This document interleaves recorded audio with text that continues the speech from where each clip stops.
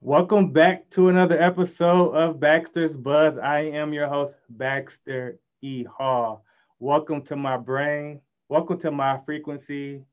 Enter at your own risk. Now, today I truly have a special guest with me. He is an author, a speaker, a leadership consultant. He's the president of NAAAHR, which we'll get into more of the Michigan chapter, columnist, leadership curriculum development, um, human resource advocate, and diversity, equity, and inclusion consulting expert. Woo! Dr. Lee Meadows. How you doing, Dr. Lee? Baxter, it's a delight. How are you doing? Thanks for having me, man. I appreciate being here. How you doing? Oh, well, no, it's a pleasure to be able to spend some time with you. I always say I get $0 for doing this. So whether I get $0 or $1 million, I want to share my platform and have conversations with people I respect and admire. And you're at the top of that list, my friend. So Well, let me tell you, I understand that $0 thing. So let's just say from this point forward, it can only get better. that's right. That's right. But there's no, I'm not selling out. That's for sure. Right. You're just building up. That's all. That's You're just right. building That's up. right. Yeah. Yeah. You, Um, so you've had we Sherry Watkins. You've had Erica Monet. yeah, We're all just kind of helping you build this momentum. that's And right. next thing you know, we're trying to reach you, and you won't return a phone call. Ah, see. I'll be sending you to my somebody else to my scheduling and see. Nah, Yes, I'm not gonna do you like that. I'm not gonna do you like that. No, but it's all good. you've been a connector of so many of the folks that I've connected with, and I know we'll talk a bit about that. But yeah, shout out to Sherry. Shout out to Erica Monet. Appreciate them. They appreciate you, right? And it's just this very this community that we're building, and you have a lot to do with a lot of the involvement of the HR professionals here in the state. You know. Well, it's no secret. Everyone who knows me knows that I am a passionate devotee of human resources. I love the profession. I've been in the profession longer than I care to remember. I always like to tell folks that when the Civil War ended, Lincoln needed somebody to write the new personnel policy manual, so he recruited me to do that. So I've seen this for quite a while through several iterations, and I never lose a love for it. I Yeah. just never lose a love for it. So it's you can hit me with as much of that as you want, but I just love being in human resources. Yeah. Where did that come from? Like how did you what? Where did that light bulb go off? Can you point to a time? Well, let's just say it wasn't my original path, but then that's not uncommon for 90% of the people who go to work. My original path was I was going to work in higher education exclusively in the area of student affairs and activities. And my goal was to move up in that profession, someday maybe becoming a vice president for student affairs at a large university somewhere, or possibly even a president. And so I was on that track for about 10 or 11 years. And there came this moment where in my career where I had put in 10 years at Michigan State, which I just loved. I just loved working there. And I started thinking about the road ahead. And part of the road ahead was, well, if I do 11, I'll probably do 30 because I just love the place that much. And at the same time, a colleague of mine had contacted me and said, would you like to come work in the corporate world for a while? There's an opening at General Motors. I'd like to bring you on and get you involved in that world. And I thought about it and went, well, sure, I'd like to do that. Well, she brought me into human resources. Now, human resources and student activities, there are some parallels. So the transition, what didn't take as long as I thought it would, but I got to tell you the practical experience. I went into corporate education and training. I became a supervisor of education and training. I got a chance to work in the plant. I got a chance to go visit several General Motors plants as a corporate education and HR consultant. So I spent a lot of time on the road, driving around to the various GM plants in Marion, Indiana, Anderson, and down in Ohio. I just got a chance to see a big picture of it. And the more immersed in it I became, the more I just fell in love with the idea of doing education, training, human resources, coaching, people development. It just became a passion. And so once I got on that path, I have had the most difficult time trying to get off that path. So everything that I've done, I've had a chance to, like I said, work for General Motors. I did some teaching at Lansing Community College. I taught at Western Michigan.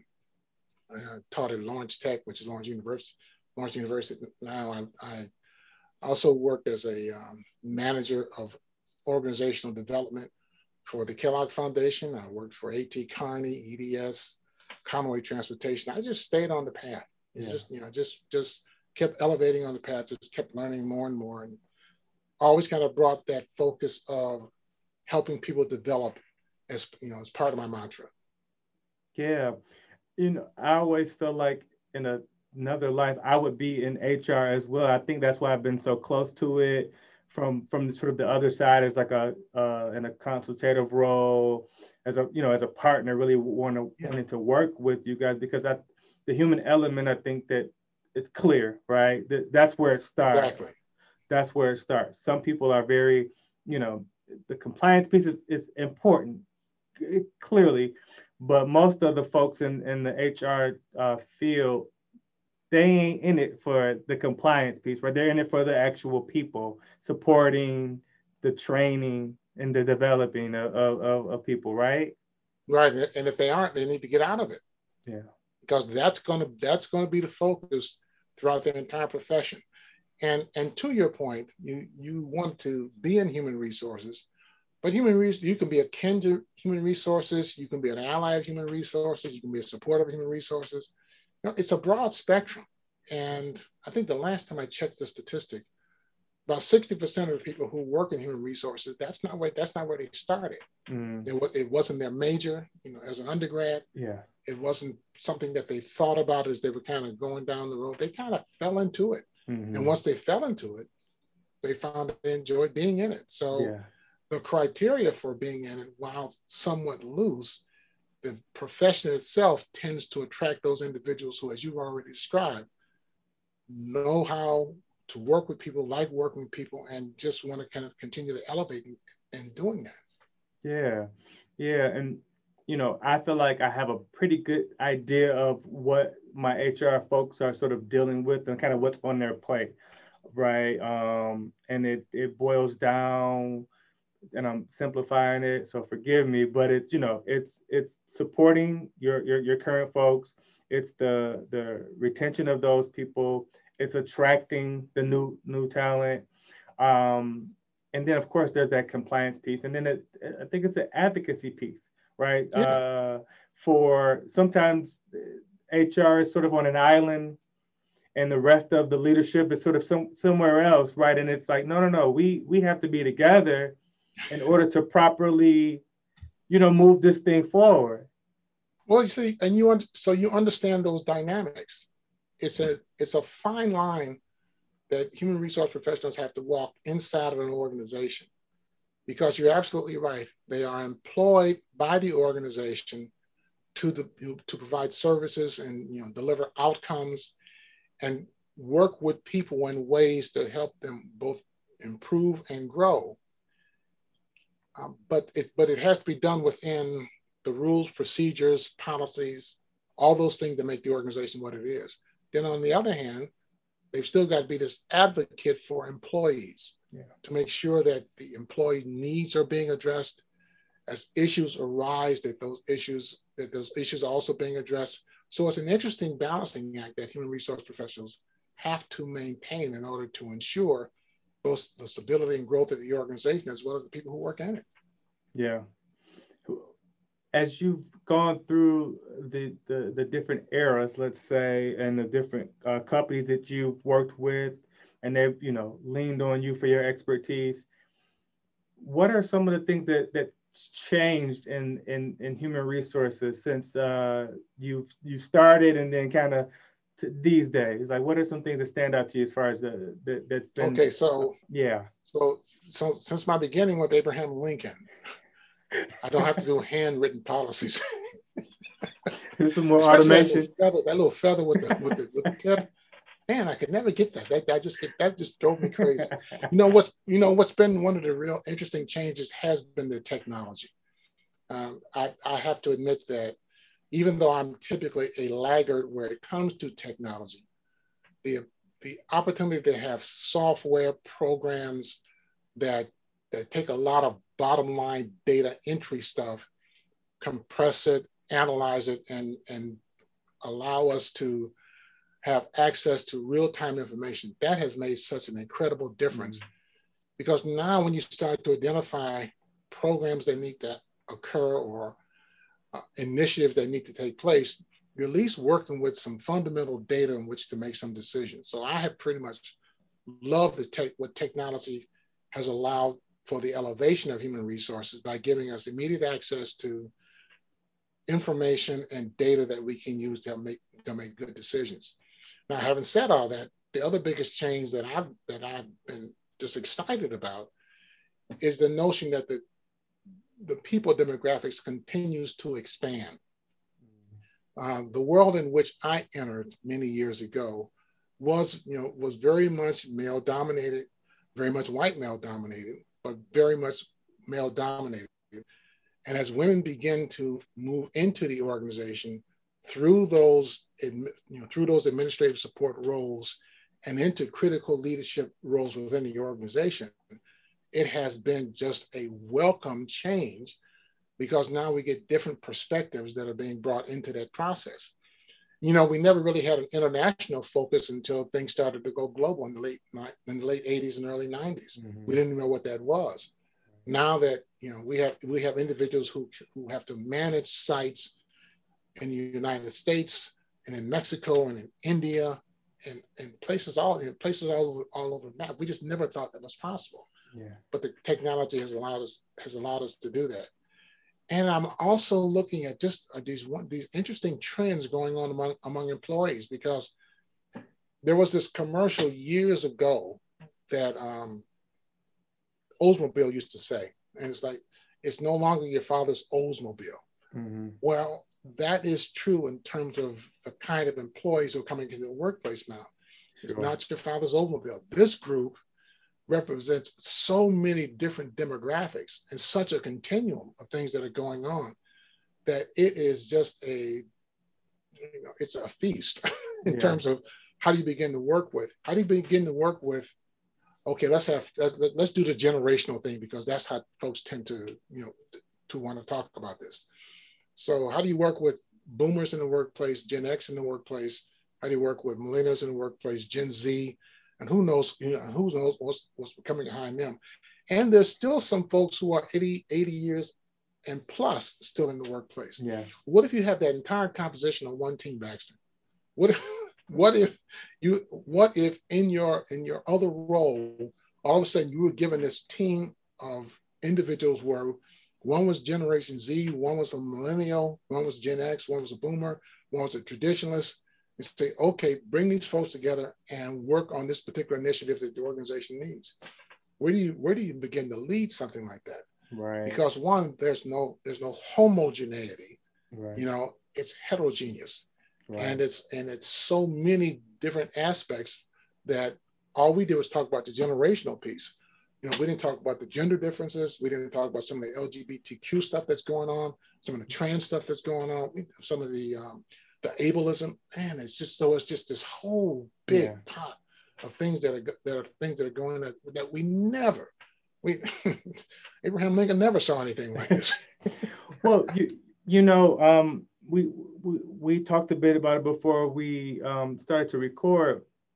I mean, you've been, in this, this go-to consultant, right? For, tons of different types of orgs, and a lot of it stems around the diversity, equity, and inclusion. And that was before it became in vogue, around this time last year, right? Yes.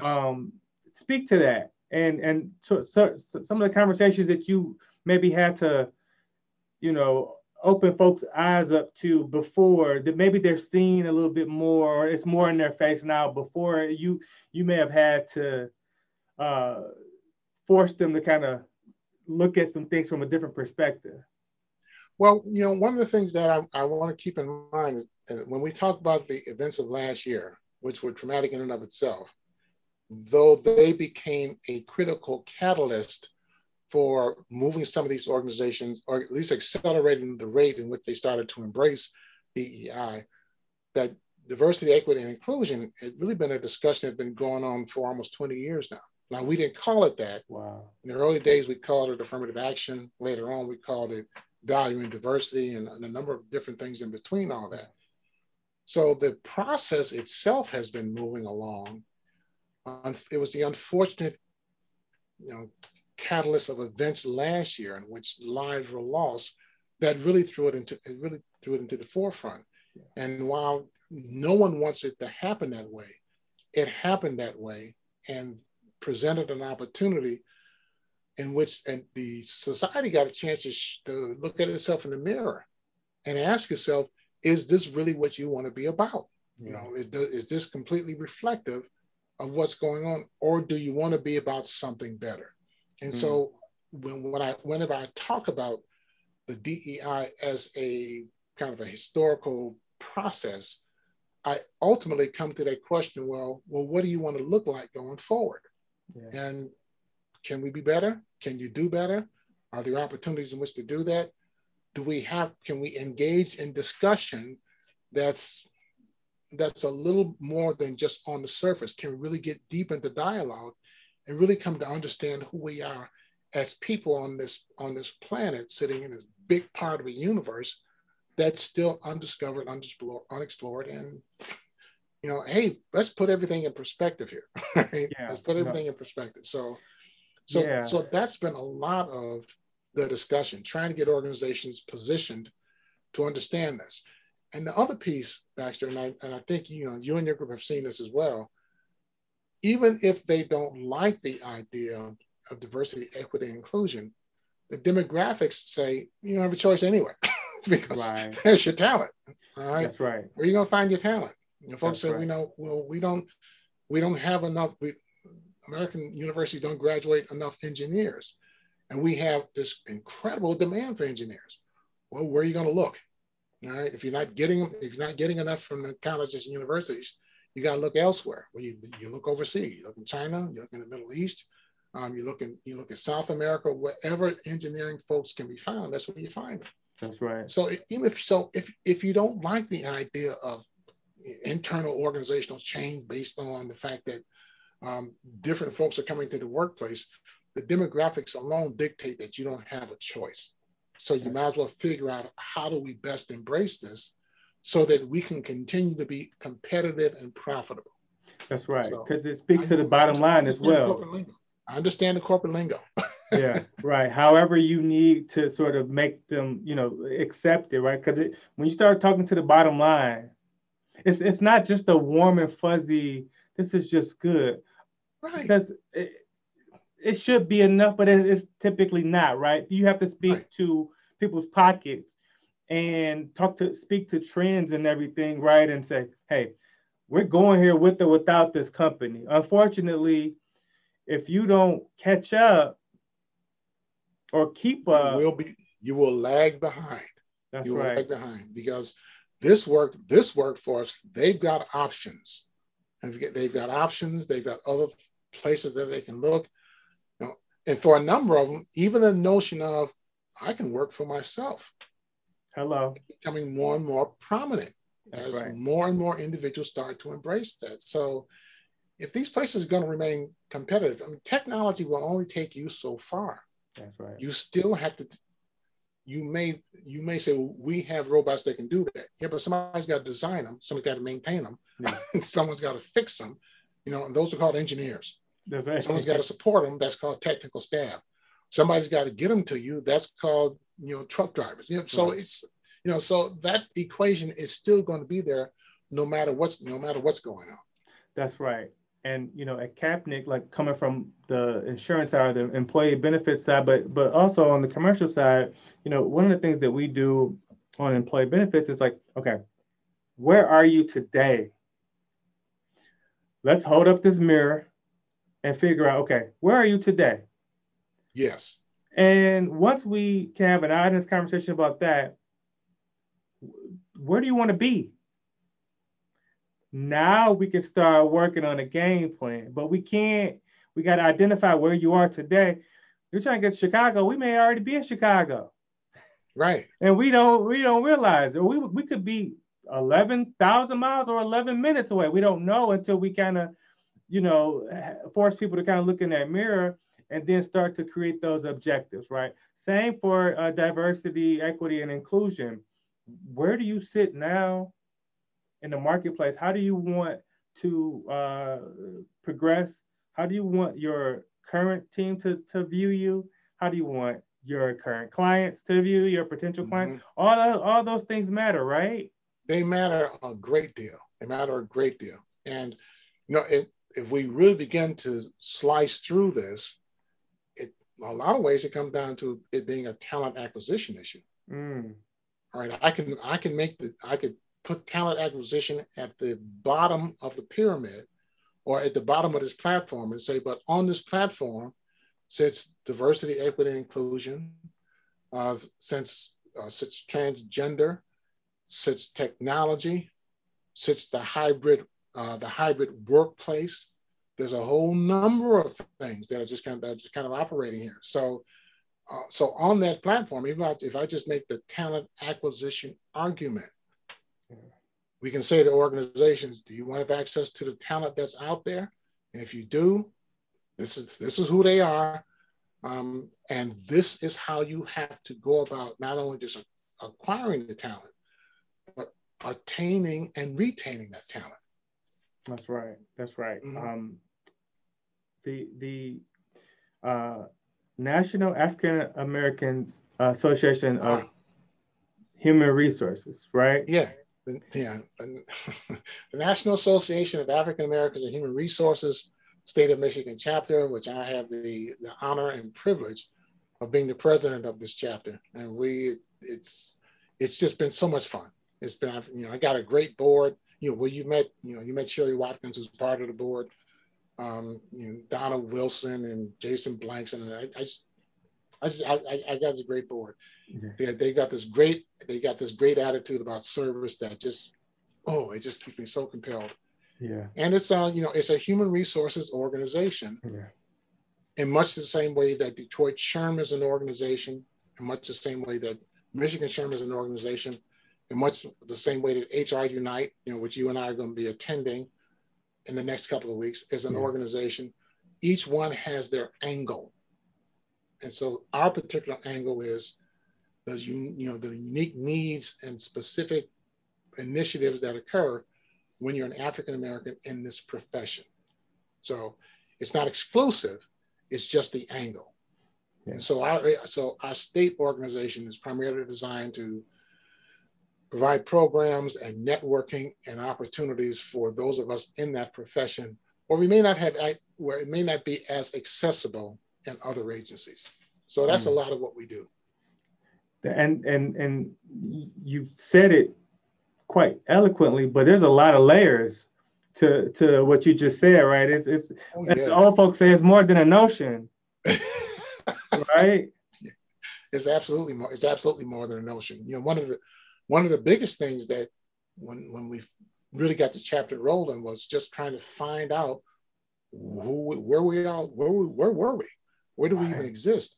And I, having been in this profession for a long time, even I was surprised at the number of us who were working in the profession and just didn't know one another. So if nothing else, this organization has allowed so many individuals who normally wouldn't have been connected to connect with one another and feel less alone in the work that they do. And then, of course, the pandemic wiped out a lot of our live conferences, but whenever that starts up again, we'll go back to doing those. And in the meantime, we just continue to provide the service for our members and try to keep them actively engaged until we kind of get over this hump, Yeah. When Sherry was on the podcast, she talked about you know, there's this feeling that everyone feel there's so many Black people in these departments that may be the only person in leadership or the only Yeah. Black person in HR, and they kind of feel like they're alone and out on these islands, and then they realize, oh, you're doing something similar. You feel, Yes. now we have this community that we're building so that we can lean on and support one another, right? Yes. Yes. Yeah, And I mean, she's when I saw that, she spoke about that so eloquently, and she was right on point. In that it's very easy. Well, the notion is when you're the only one in the room. What does that mean? There's some sense of isolation, but the recognition that while there are a number of members who are the only ones in the room, what we wanted them to understand, but you're not the only one in the profession. that's And right. it's in that sense that NAAAHR becomes this nice connector, this nice networking agency. So if nothing else, you can just see others and go, okay, so I'm not alone in the process. And it allows for, I think some of the best relationships have occurred since we started doing this. People who didn't know the other person existed, who have now become more just colleagues, but friends. That's right. And when we see them at events, when we go back to live events, when we see them at events, it's just so reassuring to know that, or to have any number of them give us the feedback. Well, I didn't even know this person until you provided this event. Now that we've connected, we've almost become inseparable. It's like we know each other for a long time. Yeah. And from where I sit, hey, that's more than worth it. Absolutely more than worth it. No, I mean, the other thing with that, because I know this question you want to ask, the other thing with that is, besides being a networking opportunity, we also want to make sure that people who look for opportunities to elevate their game, right, by doing presentations around different topics and all that, we actively encourage that. Yeah. And so, so during the pandemic, we've had two primary events on a bi-monthly basis. We've done When Women Lead, and that's African American women who present topics for women who aspire to be in leadership roles or are currently in leadership roles. And the other bookend is what we call Corner Conversations, African American men, pretty much the same format. And that's what we've been doing for these last several months. And that has worked out well. So, we just keep the momentum going, and we'll see what happens whenever we get back to live events. Yeah, but the other piece is some of the stuff that isn't advertised, is that the network of being able to lean on someone, especially in these times where no one really knew what was next, and we were sort of laying down the track right in front of us and say, how are you handling this? And having that those resources in that network to say, what are you guys doing at your company, and sharing these best practices to kind of figure this thing out, because this pandemic, took everybody by surprise, right? Everybody. It sent everybody home, and we had to figure out what to do with it from that point forward. So you're right. Being able to share best practices, being able to share experiences, being able to just have a personal dialogue with someone. That's right. Around these particular issues, that just becomes so paramount and so important, especially as we start to come out of this now. That's right. And I would be remiss if I didn't say, the last holiday event that NAAAHR had was in December of 19. And it's where I met Erica White, my colleague and coworker, and my mentor, Angela Dean, who I, just ran into, right? And just, again, when you put awesome people in a room, you let the rest of it take care of itself, right? They will find themselves. They will find each other. And that synergy and those opportunities, right? And, met them, not in passing. We had a good conversation, exchanged information. And then, 6-7 months later, we're on the same team. And putting that event on, encouraging that community and that collaborative environment changed my career. And I'm super thankful for you even giving us that space to even meet one another.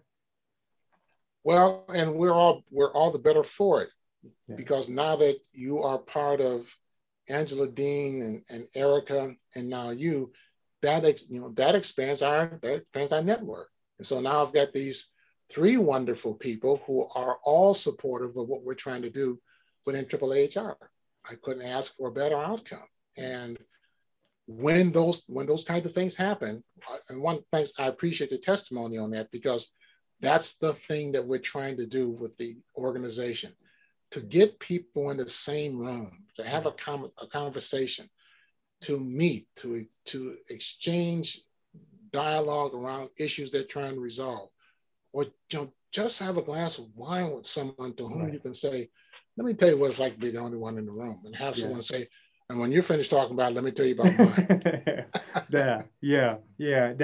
That community is so important. And it's just like any other support group in many ways.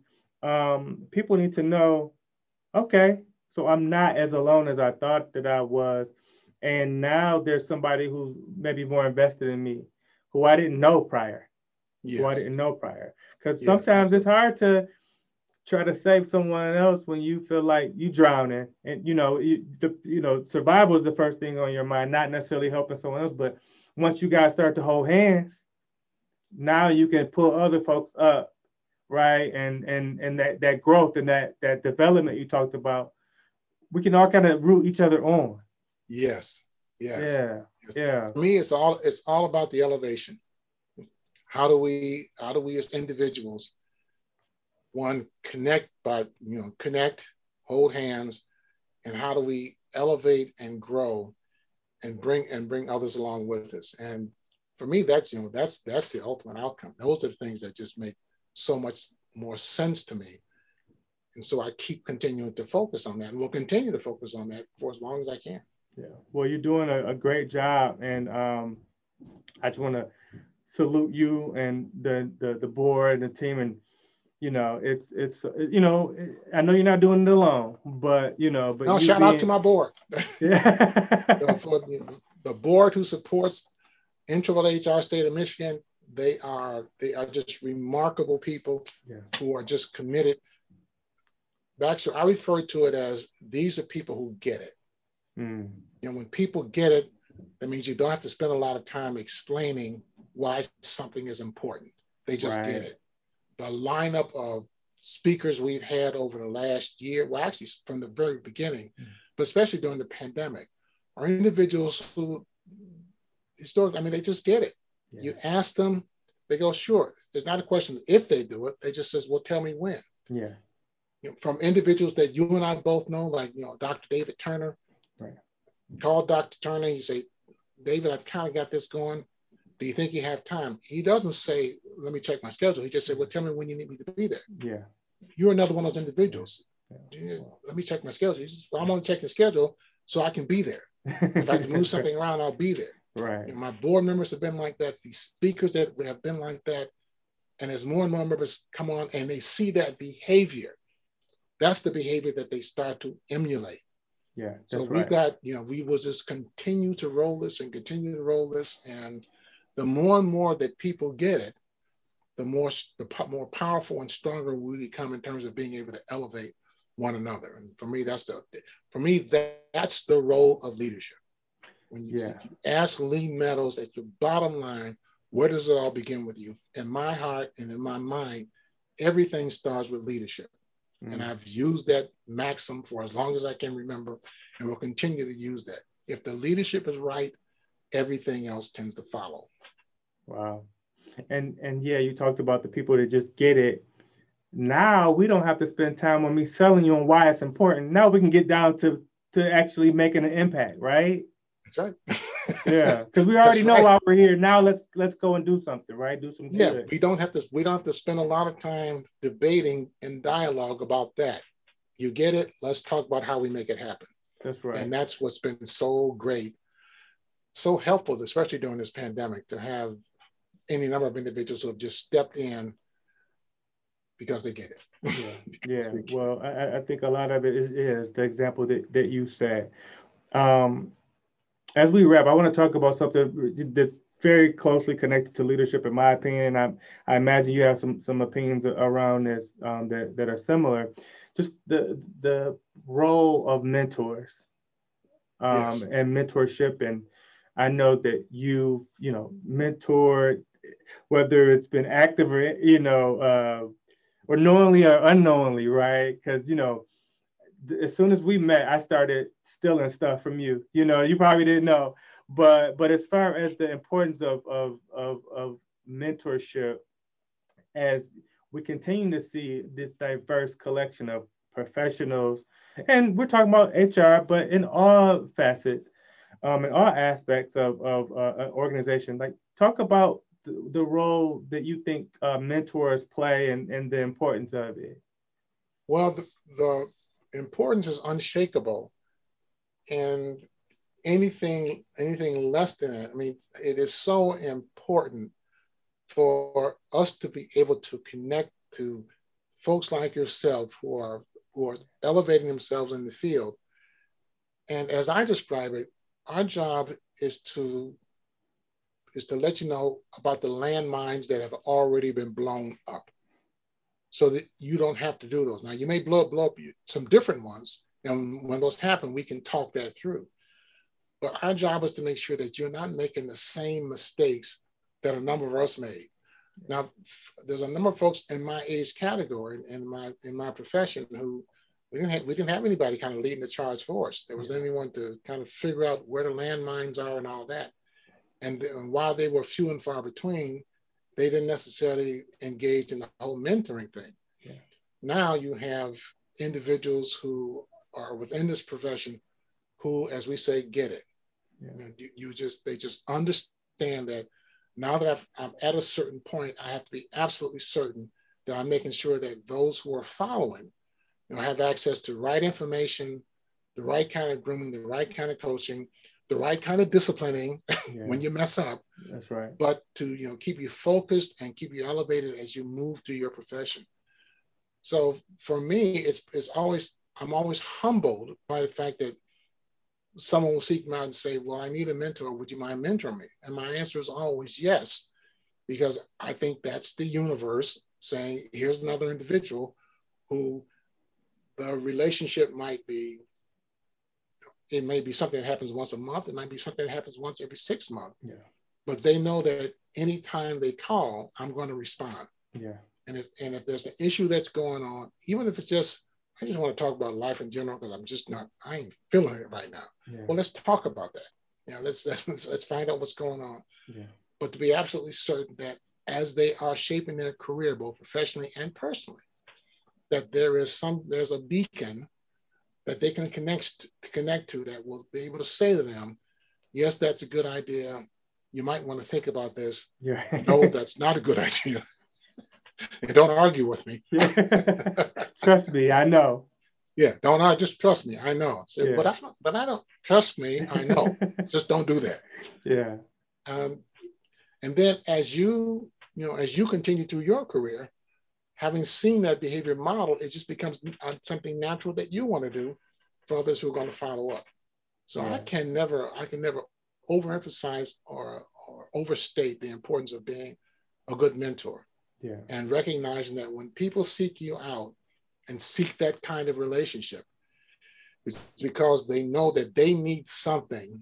They don't know what it is, but you represent the opportunity for them to sort that through. That's right. That sounding board, that experience, let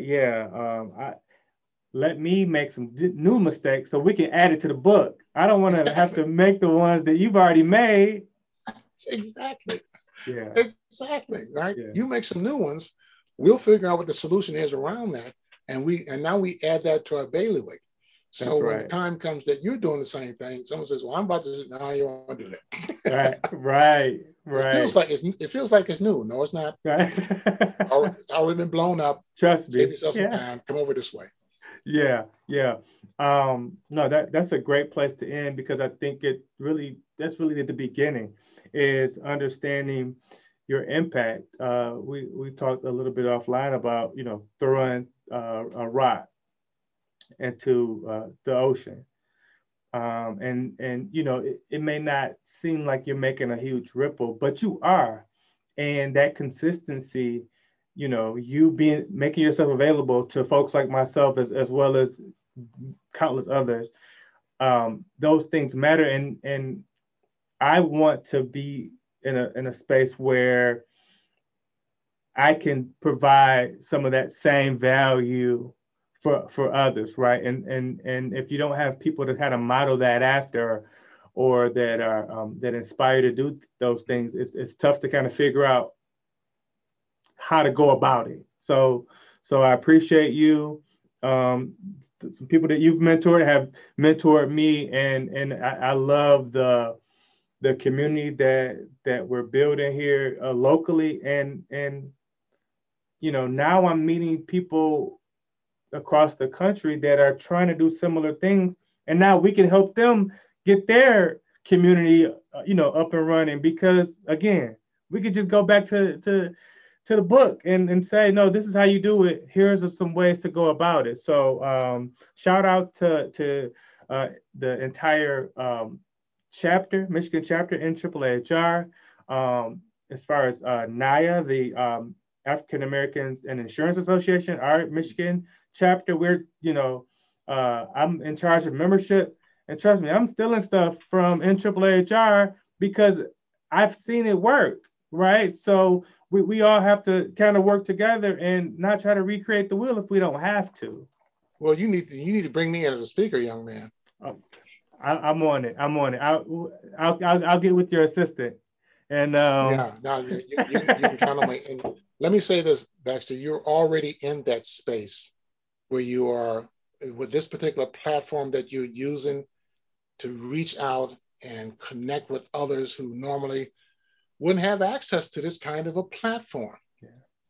Yeah. Please understand, you know, the social media is absolutely phenomenal, but there's still individuals who don't know how to access something like this in order to get the word out, get their word out of who they are. That's about. You are connecting with others who are doing similar kinds of things. That's how you build a network. So you're already rippling out, young man. You're already rippling out. You just continue with this platform and make sure that others have the opportunity to say what's on their mind.